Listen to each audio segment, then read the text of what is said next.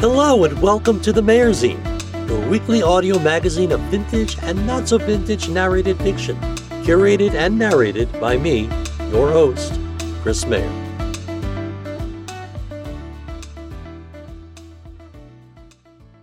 This week we blast off into space. Or rather, we'll meet someone who will blast off into space. I know, finally, some sci-fi.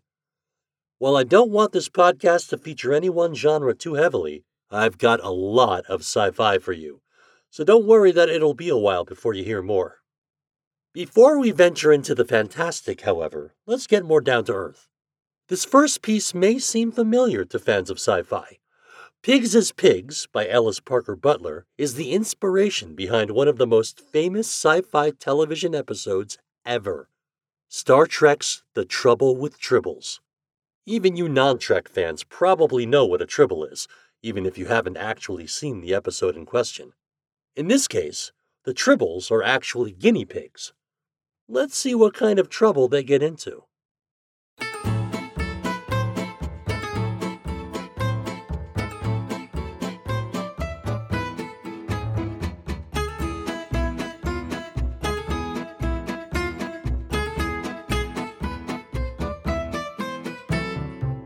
Pigs is Pigs by Ellis Parker Butler. Originally published in 1905.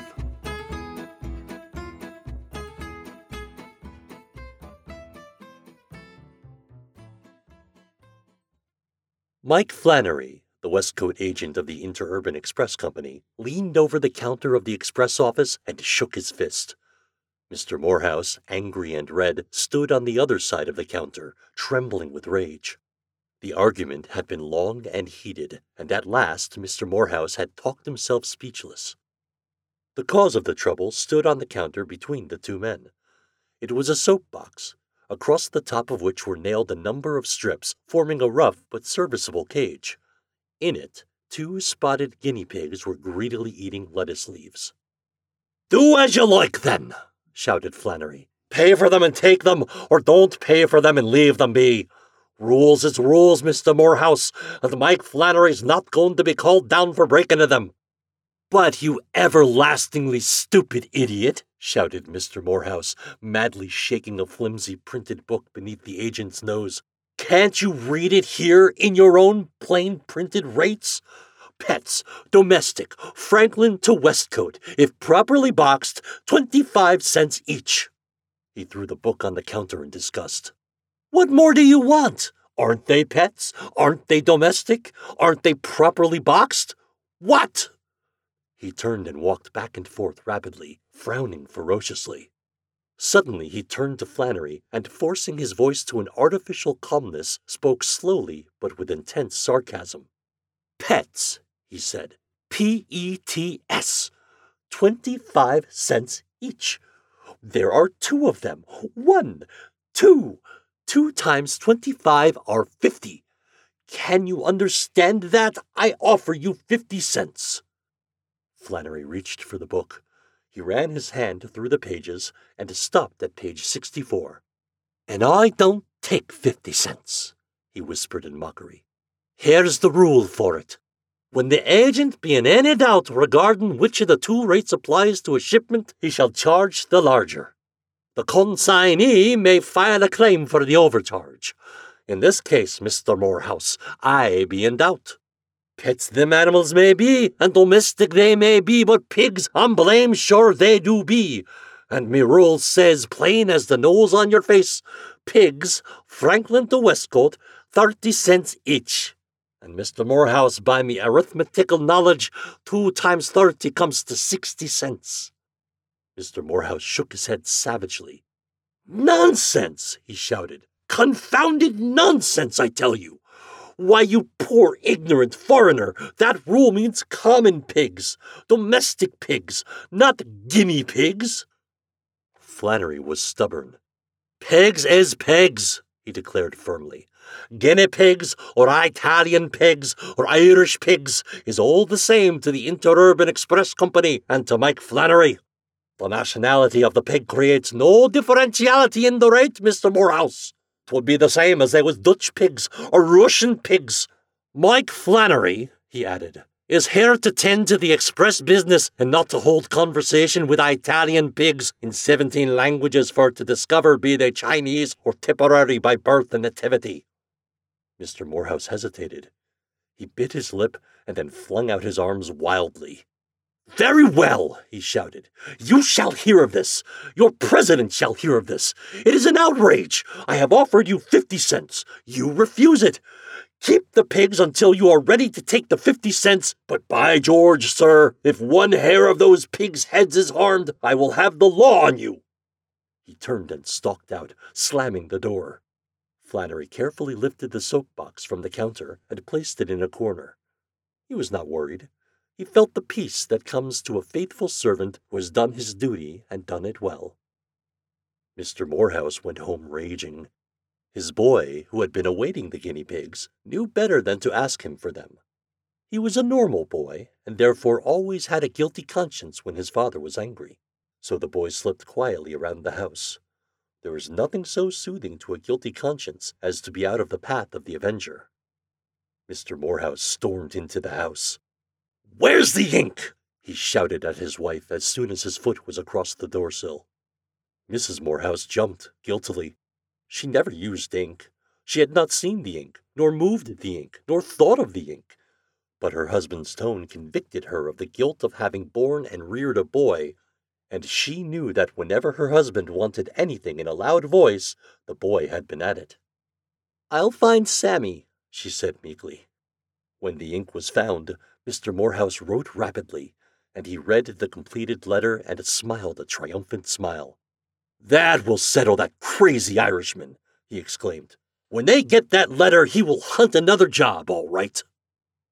A week later, Mr. Morehouse received a long official envelope with the card of the Interurban Express Company in the upper left corner.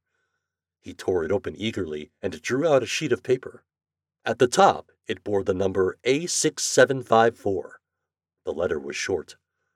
"Subject, rate on guinea pigs," it said.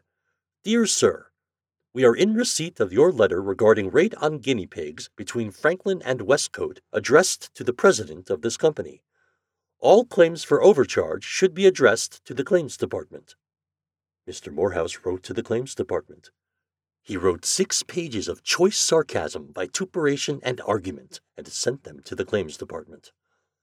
A few weeks later, he received a reply from the claims department. Attached to it was his last letter. "Dear Sir," said the reply, "your letter of the 16th addressed to this department, subject rate on guinea pigs from Franklin to Westcote, received. We have taken up the matter with our agent at Westcote, and his reply is attached herewith. He informs us that you refused to receive the consignment or to pay the charges. You have therefore no claim against this company, and your letter regarding the proper rate on the consignment should be addressed to our tariff department." Mr. Morehouse wrote to the tariff department. He stated his case clearly and gave his arguments in full, quoting a page or two from the encyclopedia to prove that guinea pigs were not common pigs. With the care that characterizes corporations when they are systematically conducted, Mr. Morehouse's letter was numbered, okayed, and started through the regular channels. Duplicate copies of the bill of lading, manifest, Flannery's receipt for the package, and several other pertinent papers were pinned to the letter, and they were passed to the head of the tariff department. The head of the tariff department put his feet on his desk and yawned. He looked through the papers carelessly. "Miss Kane," he said to his stenographer, "take this letter. Agent, Westcote, New Jersey. Please advise why consignment referred to in attached papers was refused domestic pet rates." Miss Kane made a series of curves and angles on her notebook and waited with pencil poised. The head of the department looked at the papers again. "Ah, guinea pigs," he said. "Probably starved to death by this time. Add this to that letter. Give condition of consignment at present." He tossed the papers onto the stenographer's desk, took his feet from his own desk, and went out to lunch. When Mike Flannery received the letter, he scratched his head. "Give present condition," he repeated thoughtfully. "Now what do them clerks be wanting to know, I wonder? Present condition, is it? Them pigs, praise St. Patrick, do be in good health, so far as I know. But I never was no veterinary surgeon to Italian pigs. Maybe them clerks wants me to call in the pig doctor and have their pulses took. One thing I do know, however, which is they've glorious appetites for pigs of their size. They'd ate the brass padlocks off of a barn door. If the paddy pig, by the same token, ate as hearty as these Italian pigs do, there'd be a famine in Ireland. To assure himself that his report would be up to date, Flannery went to the rear of the office and looked into the cage. The pigs had been transferred to a larger box, a dry goods box. 1, 2, 3, 4, 5, 6, 7, 8, he counted. 7 spotted and 1 all black. All well and hearty and all eaten like raging hippopotamuses. He went back to his desk and wrote. Mr. Morgan, head of tariff department, he wrote. Why do I say Italian pigs is pigs? Because they is pigs, and will be till you say they ain't, which is what the rule book says. Stop your jollying me, you know it as well as I do. As to health, they are all well and hoping you are the same. P.S. There are 8 now, the family increased, all good eaters. P.S. I paid out so far $2 for cabbage, which they like. Shall I put in bill for same what? Morgan, head of the tariff department, when he received this letter, laughed. He read it again and became serious. By George, he said, Flannery is right. Pigs is pigs.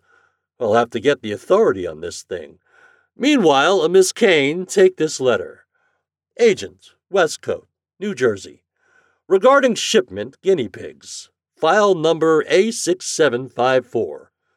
Rule 83, General Instruction to Agents, clearly states that agents shall collect from consignee all costs of provender, etc., required for livestock while in transit or storage. You will proceed to collect same from consignee. Flannery received this letter next morning, and when he read it, he grinned. Proceed to collect, he said softly. How them clerks do like to be talking. Me proceed to collect $2.25 off Mr. Morehouse. I wonder, do them clerks know Mr. Morehouse? I'll get it. Oh, yes. Mr. Morehouse, 2 1/4, please. Certainly, me dear friend Flannery. Delighted. Not. Flannery drove the express wagon to Mr. Morehouse's door. Mr. Morehouse answered the bell. Aha! He cried as soon as he saw it was Flannery. So you've come to your senses at last, have you? I thought you would. Bring the box in. I have no box, said Flannery coldly. I have a bill again Mr. John C. Morehouse for $2.25 for cabbages eaten by his Italian pigs. Would you wish to pay it? Pay? Cabbages? Gasped Mr. Morehouse. Do you mean to say that 2 little guinea pigs— 8, said Flannery. Papa and Mama and the 6 children. 8. For answer, Mr. Morehouse slammed the door in Flannery's face. Flannery looked at the door reproachfully. I take it the consignee don't want to pay for them cabbages, he said. If I know signs of refusal, the consignee refuses to pay for 1 dang cabbage leaf and be hanged to me. Mr. Morgan, the head of the tariff department, consulted the president of the Interurban Express Company regarding guinea pigs, as to whether they were pigs or not pigs. The president was inclined to treat the matter lightly. What is the rate on pigs and on pets? He asked. Pigs, 30 cents, pets, 25, said Morgan. Then of course guinea pigs are pigs, said the president. Yes, agreed Morgan. I look at it that way too. A thing that can come under 2 rates is naturally due to be classed as the higher. But are guinea pigs pigs? Aren't they rabbits? Come to think of it, said the president, I believe they are more like rabbits. Sort of halfway station between pig and rabbit. I think the question is this. Are guinea pigs of the domestic pig family? I'll ask Professor Gordon. He is authority on such things. Leave the papers with me. The president put the papers on his desk and wrote a letter to Professor Gordon. Unfortunately, the professor was in South America collecting zoological specimens, and the letter was forwarded to him by his wife. As the professor was in the highest Andes, where no white man had ever penetrated, the letter was many months in reaching him. The president forgot the guinea pigs. Morgan forgot them. Mr. Morehouse forgot them, but Flannery did not. One half of his time he gave to the duties of his agency. The other half was devoted to the guinea pigs. Long before Professor Gordon received the president's letter, Morgan received one from Flannery. "About them pigs," it said. "What shall I do? They are great in family life. No race suicide for them. There are 32 now. Shall I sell them? Do you take this express office for a menagerie? Answer quick." Morgan reached for a telegraph blank and wrote, "Agent, Westcote. Don't sell pigs." He then wrote Flannery a letter calling his attention to the fact that the pigs were not the property of the company, but were merely being held during a settlement of a dispute regarding rates. He advised Flannery to take the best possible care of them. Flannery, letter in hand, looked at the pigs and sighed. The dry goods box cage had become too small. He boarded up 20 feet of the rear of the express office to make a large and airy home for them, and went about his business. He worked with feverish intensity when out on his rounds, for the pigs required attention and took most of his time. Some months later, in desperation, he seized a sheet of paper and wrote 160 across it and mailed it to Morgan. Morgan returned it, asking for explanation. Flannery replied, "There be now 160 of them pigs. For heaven's sake, let me sell off some. Do you want me to go crazy? What?"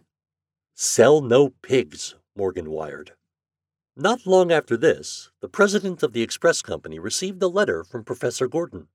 It was a long and scholarly letter, but the point was that the guinea pig was the Cava aparoea, while the common pig was the genius sus of the family Suidae.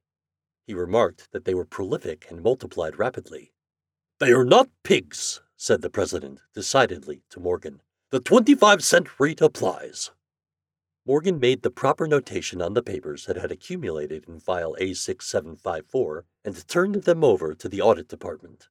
The audit department took some time to look the matter up, and after the usual delay wrote Flannery that as he had on hand 160 guinea pigs, the property of consignee, he should deliver them and collect charges at the rate of 25 cents each.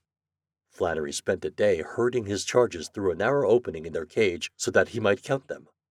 "Audit department," he wrote, when he had finished the count. "You are way off. There maybe was 160 pigs once, but wake up, don't be a back number. I've got even 800. Now shall I collect for 800 or what? How about $64 I paid out for cabbages?"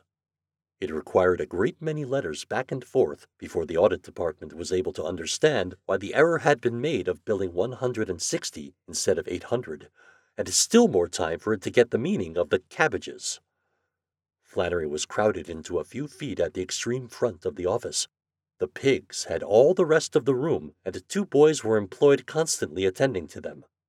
The day after Flannery had counted the guinea pigs, there were 8 more added to his drove, and by the time the audit department gave him authority to collect for 800, Flannery had given up all attempts to attend to the receipt or the delivery of goods. He was hastily building galleries around the express office, tier above tier. He had 4,064 guinea pigs to care for. More were arriving daily. Immediately following its authorization, the audit department sent another letter, but Flannery was too busy to open it. They wrote another, and then they telegraphed. "Error in guinea pig bill. Collect for 2 guinea pigs, 50 cents. Deliver all to consignee." Flannery read the telegram and cheered up. He wrote out a bill as rapidly as his pencil could travel over paper and ran all the way to the Morehouse home. At the gate he stopped suddenly. The house stared at him with vacant eyes. The windows were bare of curtains, and he could see into the empty rooms. A sign on the porch said, "To let." Mr. Morehouse had moved. Flannery ran all the way back to the express office. 69 guinea pigs had been born during his absence. He ran out again and made feverish inquiries in the village. Mr. Morehouse had not only moved, but he had left Westcote. Flannery returned to the express office and found that 206 guinea pigs had entered the world since he left it. He wrote a telegram to the audit department. "Can't collect 50 cents for 2 pigs. Consignee has left town. Address unknown. What shall I do? Flannery." The telegram was handed to one of the clerks in the audit department, and as he read it, he laughed. "Flannery must be crazy. He ought to know that the thing to do is to return the consignment here," said the clerk. He telegraphed Flannery to send the pigs to the main office of the company at Franklin. When Flannery received the telegram, he set to work. The 6 boys he had engaged to help him also set to work.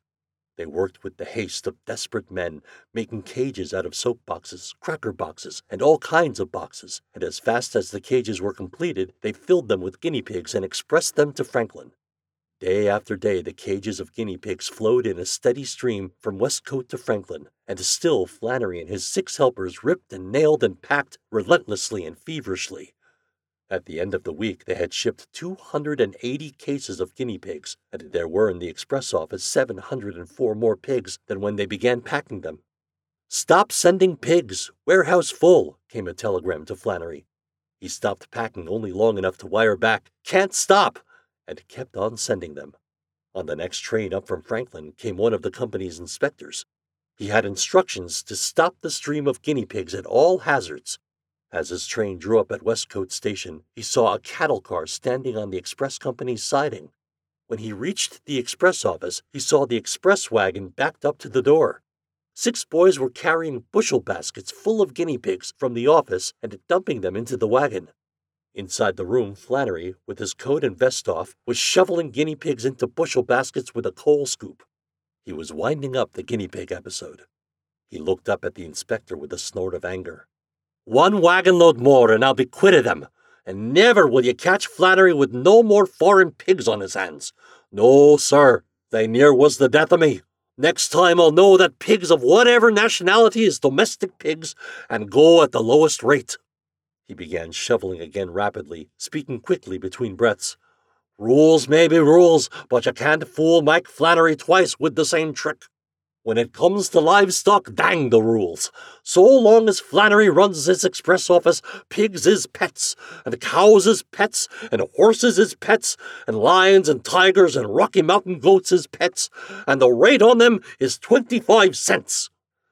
He paused long enough to let one of the boys put an empty basket in the place of the one he had just filled. There were only a few guinea pigs left. As he noted their limited number, his natural habit of looking on the bright side returned. "Well, anyhow," he said cheerfully, "'tis not so bad as it might be. What if them Italian pigs had been elephants?"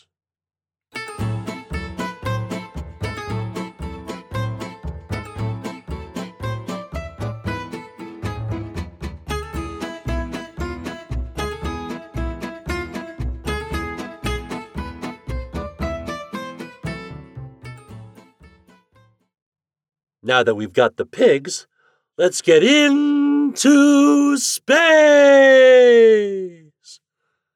Captain, and later Major and Colonel S.P. Meek, was a regular contributor to Astounding Stories of Super Science.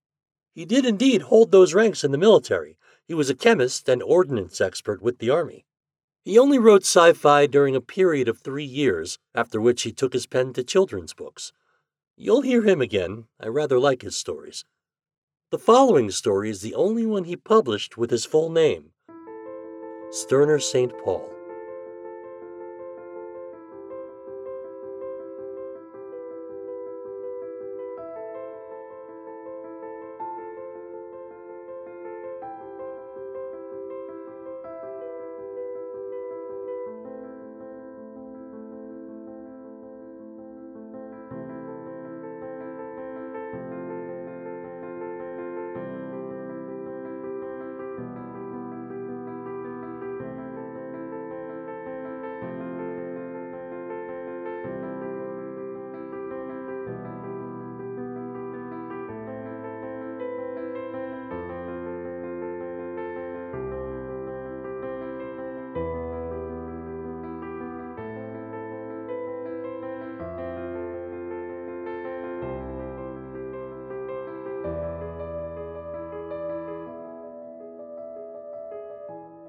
Into Space.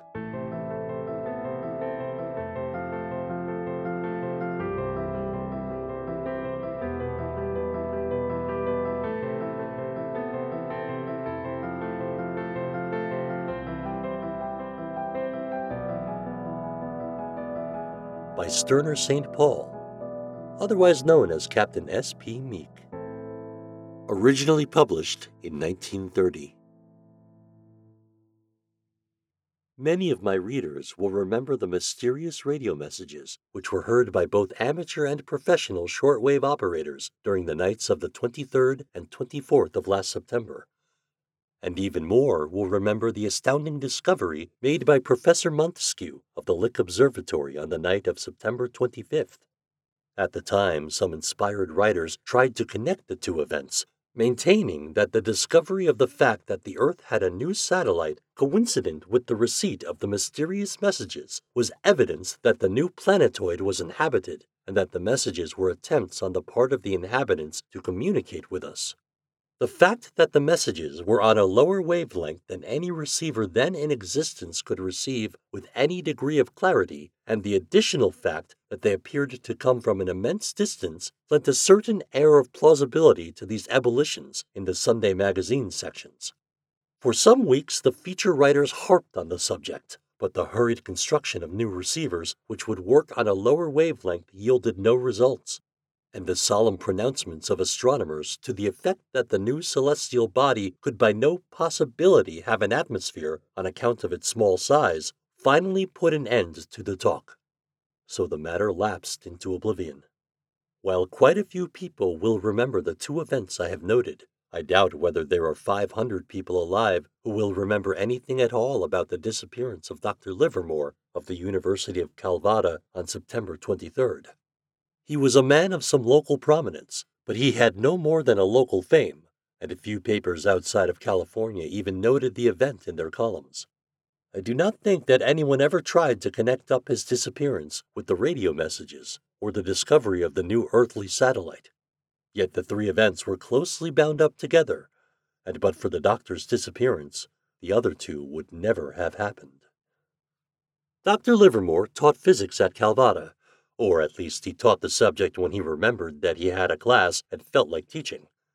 His students never knew whether he would appear at class or not, but he always passed everyone who took his courses, and so, of course, they were always crowded.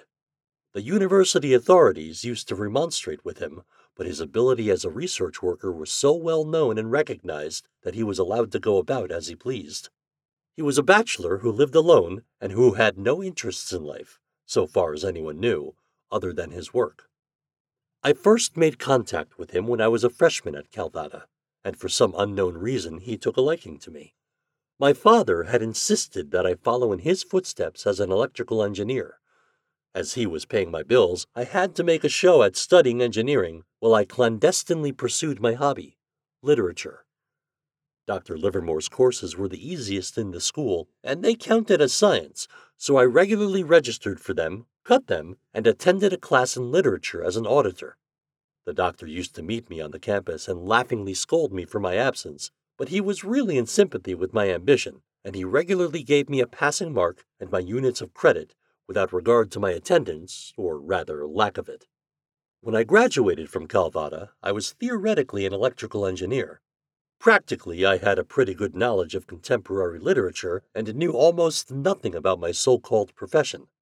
I stalled around Dad's office for a few months until I landed a job as a cub reporter on the San Francisco Graphic, and then I quit him cold. When the storm blew over, Dad admitted that you couldn't make a silk purse out of a sow's ear and agreed with a grunt to my new line of work. He said that I would probably be a better reporter than an engineer because I couldn't by any possibility be a worse one, and let it go at that. However, all this has nothing to do with the story. It just explains how I came to be acquainted with Dr. Livermore in the first place, and why he sent for me on September 22nd in the second place.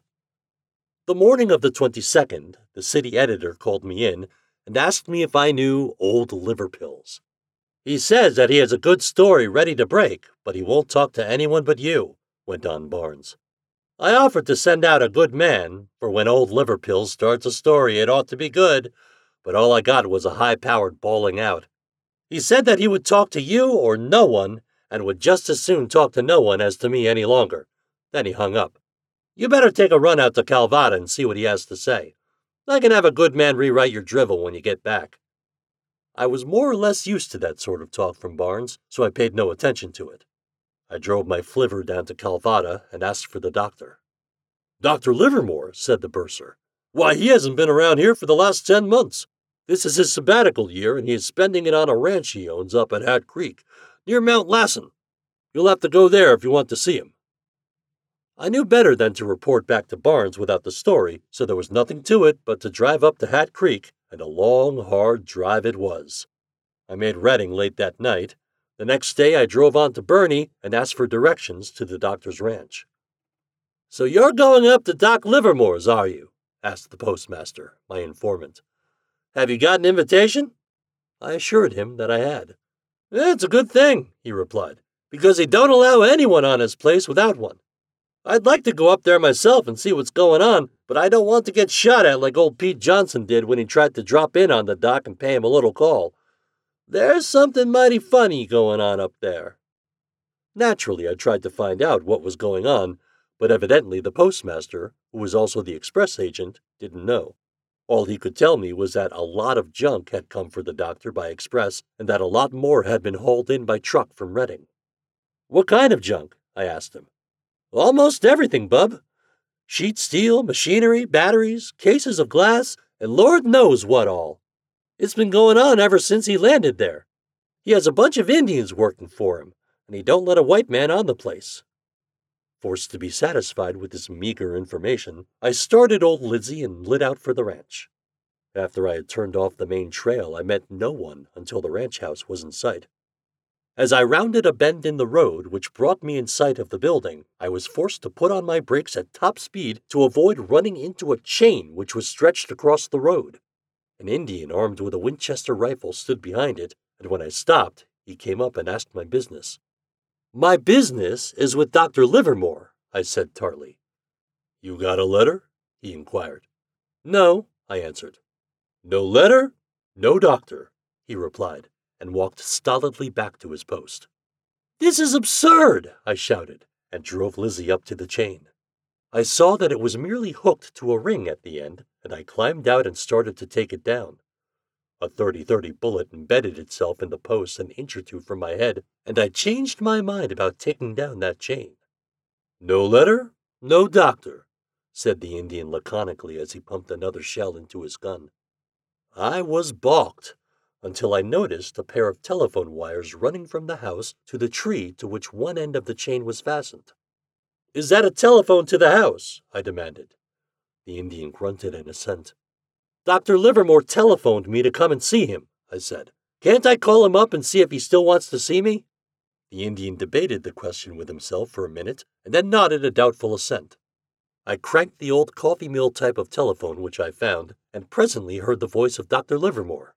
"This is Tom Faber, Doctor," I said. "The Graphic sent me up to get a story from you, but there's an Indian here who started to murder me when I tried to get past your barricade." "Good for him," chuckled the doctor. "I heard the shot, but didn't know that he was shooting at you. Tell him to talk to me." The Indian took the telephone at my bidding and listened for a minute. "You go in," he agreed when he hung up the receiver. He took down the chain, and I drove on up to the house to find the doctor waiting for me on the veranda. "Hello, Tom," he greeted me heartily. "So you had trouble with my guard, did you?" "I nearly got murdered," I said ruefully. "I expect that Joe would have drilled you if you had tried to force your way in," he remarked cheerfully. "I forgot to tell him that you were coming today. I told him you would be here yesterday, but yesterday isn't today to that Indian. I wasn't sure you would get here at all, in point of fact, for I didn't know whether that old fool I talked to in your office would send you or someone else. If anyone else had been sent, he would have never got by Joe, I can tell you. Come in. Where's your bag?" "I haven't one," I replied. "I went to Calvada yesterday to see you and didn't know until I got there that you were up here." The doctor chuckled. "I guess I forgot to tell where I was," he said. "That man I talked to got me so mad that I hung up on him before I told him. Doesn't matter, though. I can dig you up a new toothbrush, and I guess you can make out with that. Come in." I followed him into the house, and he showed me a room fitted with a crude bunk, a washstand, a bowl, and a pitcher. "You won't have many luxuries here, Tom," he said, "but you won't need to stay here for more than a few days. My work is done. I am ready to start. In fact, I would have started yesterday instead of today had you arrived. Now don't ask any questions. It's nearly lunchtime." What's the story, Doctor? I asked after lunch as I puffed one of his excellent cigars. And why did you pick me to tell it to? For several reasons, he replied, ignoring my first question. In the first place, I like you, and I think that you can keep your mouth shut until you are told to open it. In the second place, I have always found that you had the gift of vision or imagination and have the ability to believe. In the third place, you are the only man I know who had the literary ability to write up a good story and at the same time has the scientific background to grasp what it is all about. Understand that unless I have your promise not to write this story until I tell you that you can, not a word will I tell you. I reflected for a moment. The Graphic would expect the story when I got back, but on the other hand, I knew that unless I gave the desired promise, the doctor wouldn't talk. All right, I assented. I'll promise. Good, he replied. In that case, I'll tell you all about it. No doubt you, like the rest of the world, think that I'm crazy. Why, not at all, I stammered. In point of fact, I had often harbored such a suspicion. Oh, that's all right, he went on cheerfully. I am crazy as a loon, which, by the way, is a highly sensible bird with a well-balanced mentality. There is no doubt that I am crazy, but my craziness is not of the usual type. Mine is the insanity of genius. He looked at me sharply as he spoke, but long sessions at poker in the San Francisco Press Club had taught me how to control my facial muscles, and I never batted an eye. He seemed satisfied and went on. From your college work, you are familiar with the laws of magnetism, he said. Perhaps, considering just what your college career really was, I might better say that you are supposed to be familiar with them. I joined with him in his laughter. It won't require a very deep knowledge to follow the thread of my argument, he went on. You know, of course, that the force of magnetic attraction is inversely proportional to the square of the distances separating the magnet and the attracted particles, and also that each magnetized particle had two poles, a positive and a negative pole, or a north pole and a south pole, as they are usually called. I nodded. Consider for a moment that the laws of magnetism, insofar as concerns the relation between distance and power of attraction, are exactly matched by the laws of gravitation. But there the similarity between the two forces ends, I interrupted. But there the similarity does not end, he said sharply. That is the crux of the discovery which I have made, that magnetism and gravity are one and the same, or rather that the two are separate but similar manifestations of one force. The parallel between the two grows closer with each succeeding experiment. You know, for example, that each magnetized particle has two poles. Similarly, each gravitized particle, to coin a new word, had two poles, one positive and one negative. Every particle on the Earth is so oriented that the negative poles point toward the positive center of the Earth. This is what causes the commonly known phenomena of gravity or weight. I can prove the fallacy of that in a moment, I retorted. There are none so blind as those who will not see, he quoted with an icy smile. I can probably predict your puerile argument, but go ahead and present it. If two magnets are placed so that the north pole of one is in juxtaposition to the south pole of the other, they attract one another, I said. If the position of the magnets be reversed so that the two similar poles are opposite, they will repel. If your theory were correct, a man standing on his head would fall off the earth. Exactly what I expected, he replied. Now, let me ask you a question. Have you ever seen a small bar magnet placed within the field of attraction of a large electromagnet? Of course you have.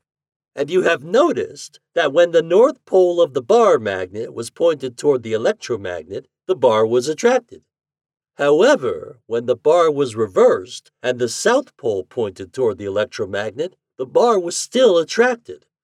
You doubtless remember that experiment. But in that case, the magnetism of the electromagnet was so large that the polarity of the small magnet was reversed, I cried. Exactly. And the field of gravity of the Earth is so great compared to the gravity of a man that when he stands on his head, his polarity is instantly reversed. I nodded. His explanation was too logical for me to pick a flaw in it. If that same bar magnet were held in the field of the electromagnet with its north pole pointed toward the magnet, and then, by the action of some outside force of sufficient power, its polarity were reversed, the bar would be repelled.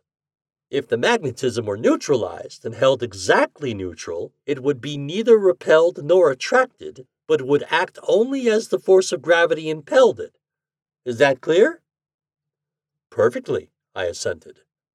That, then, paves the way for what I have to tell you. I have developed an electrical method of neutralizing the gravity of a body while it is within the field of the Earth, and also, by a slight extension, a method of entirely reversing its polarity. I nodded calmly. Do you realize what this means? He cried. No, I replied, puzzled by his great excitement. Man alive, he cried. It means that the problem of aerial flight is entirely revolutionized, and that the era of interplanetary travel is at hand. Suppose that I construct an airship and then render it neutral to gravity. It would weigh nothing, absolutely nothing. The tiniest propeller would drive it at almost incalculable speed with a minimum consumption of power, for the only resistance to its motion would be the resistance of the air. If I were to reverse the polarity, it would be repelled from the Earth with the same force with which it is now attracted, and it would rise with the same acceleration as a body falls toward the Earth. It would travel to the moon in 2 hours and 40 minutes. Air resistance would... There is no air a few miles from the Earth. Of course, I do not mean that such a craft would take off from the Earth and land on the moon 3 hours later. There are two things which would interfere with that. One is the fact that the propelling force, the gravity of the Earth, would diminish as the square of the distance from the center of the Earth increases. And the other is that when the band of neutral attraction, or rather repulsion, between the Earth and the moon had been reached, it would be necessary to decelerate so as to avoid a smash on landing. I have been over the whole thing, and I find that it would take 29 hours and 52 minutes to make the whole trip. The entire thing is perfectly possible. In fact, I have asked you here to witness and report the first interplanetary trip to be made. Have you constructed such a device? I cried. My spaceship is finished and ready for your inspection, he replied. If you will come with me, I will show it to you. Hardly knowing what to believe, I followed him from the house and to a huge barn-like structure over 100 feet high, which stood nearby. He opened the door and switched on a light, and there before me stood what looked at first glance to be a huge artillery shell, but of a size larger than any ever made. It was constructed of sheet steel, and while the lower part was solid, the upper sections had huge glass windows set in them. On the point was a mushroom-shaped protuberance. It measured perhaps 50 feet in diameter and was 140 feet high, the doctor informed me. A ladder led from the floor to a door about 50 feet from the ground. I followed the doctor up the ladder and into the space flyer. The door led us into a comfortable living room through a double-door arrangement. The whole hull beneath us, explained the doctor, is filled with batteries and machinery except for a space in the center where a shaft leads to a glass window in the bottom so that I can see behind me, so to speak. The space above is filled with storerooms and the air purifying apparatus. On this level is my bedroom, kitchen, and other living rooms, together with a laboratory and an observatory. There is a central control room located on an upper level, but it need seldom be entered, for the craft can be controlled by a system of relays from this room or from any other room in the ship. I suppose that you are more or less familiar with imaginative stories of interplanetary travel? I nodded in assent. In that case, there is no use in going over the details of the air purifying and such matters, he said. The story writers have worked out all that sort of thing in great detail, and there is nothing novel in my arrangements. I carry food and water for 6 months, and air enough for 2 months by constant renovating. Have you any question you wish to ask? One objection I have seen frequently raised to the idea of interplanetary travel is that the human body could not stand the rapid acceleration which would be necessary to attain speed enough to ever get anywhere. How do you overcome this? My dear boy, who knows what the human body can stand? When the locomotive was first invented, learned scientists predicted that the limit of speed was 30 miles an hour, as the human body could not stand a higher speed. Today, the human body stands a speed of 360 miles an hour without ill effects. At any rate, on my first trip, I intend to take no chances. We know that the body can stand an acceleration of 32 feet per second without trouble. That is the rate of acceleration due to gravity and is the rate at which a body increases speed when it falls. This is the acceleration which I will use. Remember that the space traveled by a falling body in a vacuum is equal to 1/2 the acceleration multiplied by the square of the elapsed time. The moon, to which I intend to make my first trip, is only 280,000 miles, or 1,478,400,000 feet from us. With an acceleration of 32 feet per second, I would pass the moon 2 hours and 40 minutes after leaving the Earth. If I later take another trip, say to Mars, I will have to find a means of increasing my acceleration, possibly by the use of the rocket principle. Then there will be time enough to worry about what my body will stand.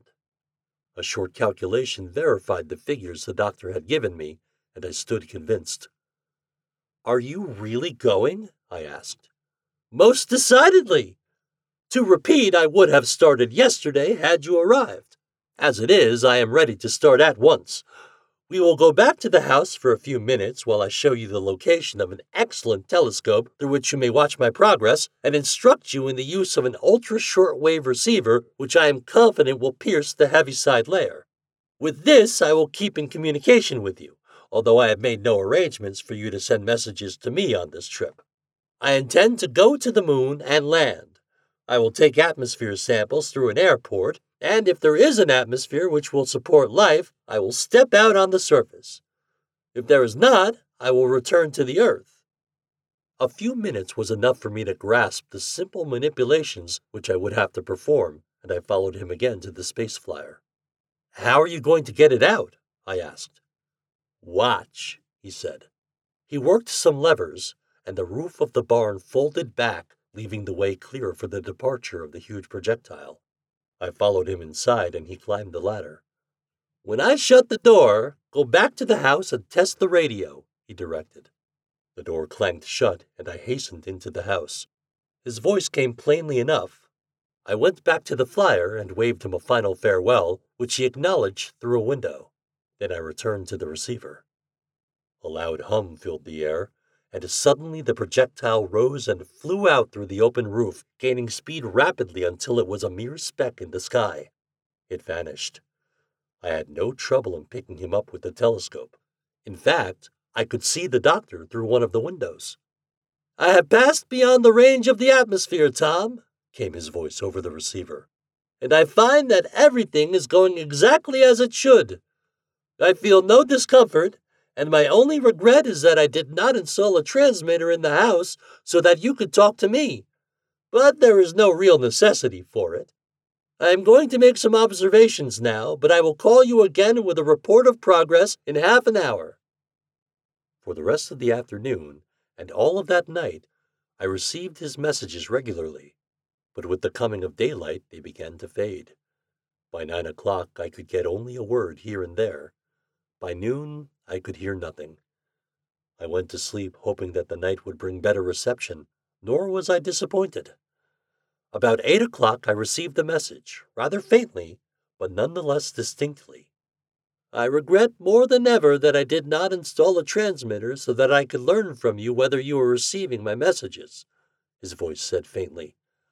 I have no idea of whether you can hear me or not, but I will keep on repeating this message every hour while my battery holds out. It is now 30 hours since I left the Earth, and I should be on the moon, according to my calculations. But I am not, and never will be. I am caught at the neutral point where the gravity of the Earth and the Moon are exactly equal. I had relied on my momentum to carry me over this point. Once over it, I expected to reverse my polarity and fall on the Moon. My momentum did not do so. If I keep my polarity as it was when I left the Earth, both the Earth and the Moon repel me. If I reverse it, they both attract me, and again I cannot move. If I had equipped my space flyer with a rocket so that I could move a few miles or even a few feet from the deadline, I could proceed, but I did not do so, and I cannot move forward or back.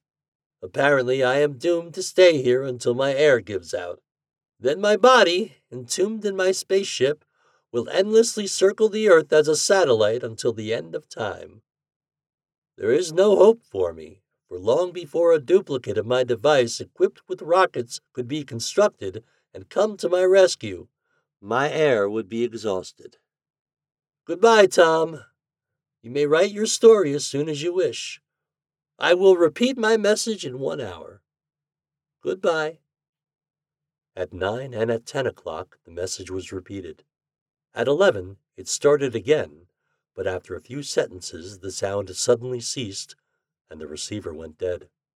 I thought that the fault was with the receiver, and I toiled feverishly the rest of the night, but without result. I learned later that the messages heard all over the world ceased at the same hour. The next morning, Professor Montesquieu announced his discovery of the world's new satellite.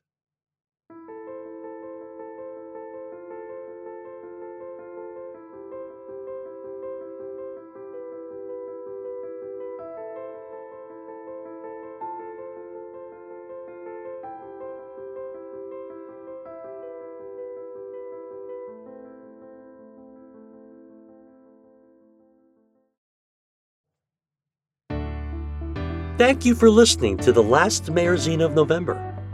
Next week, we begin to get into the Christmas spirit. Also, coming up this next month, we'll have our first guest narrators as well. I'm very excited. If you like the podcast, be sure to check out our Patreon if you'd like to support us. Making this thing takes money, and wonderful patrons make it that much easier. Patrons get early access, downloadable files to listen to offline, behind-the-scenes shenanigans, a Discord server for said shenanigans, and a bonus story each month not aired on the podcast. You can find it at www.patreon.com/Mayorzine.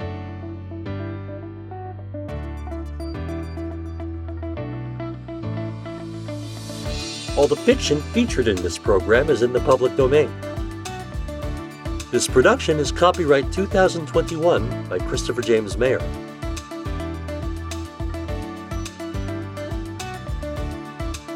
All the music was licensed royalty-free from Storyblocks.com.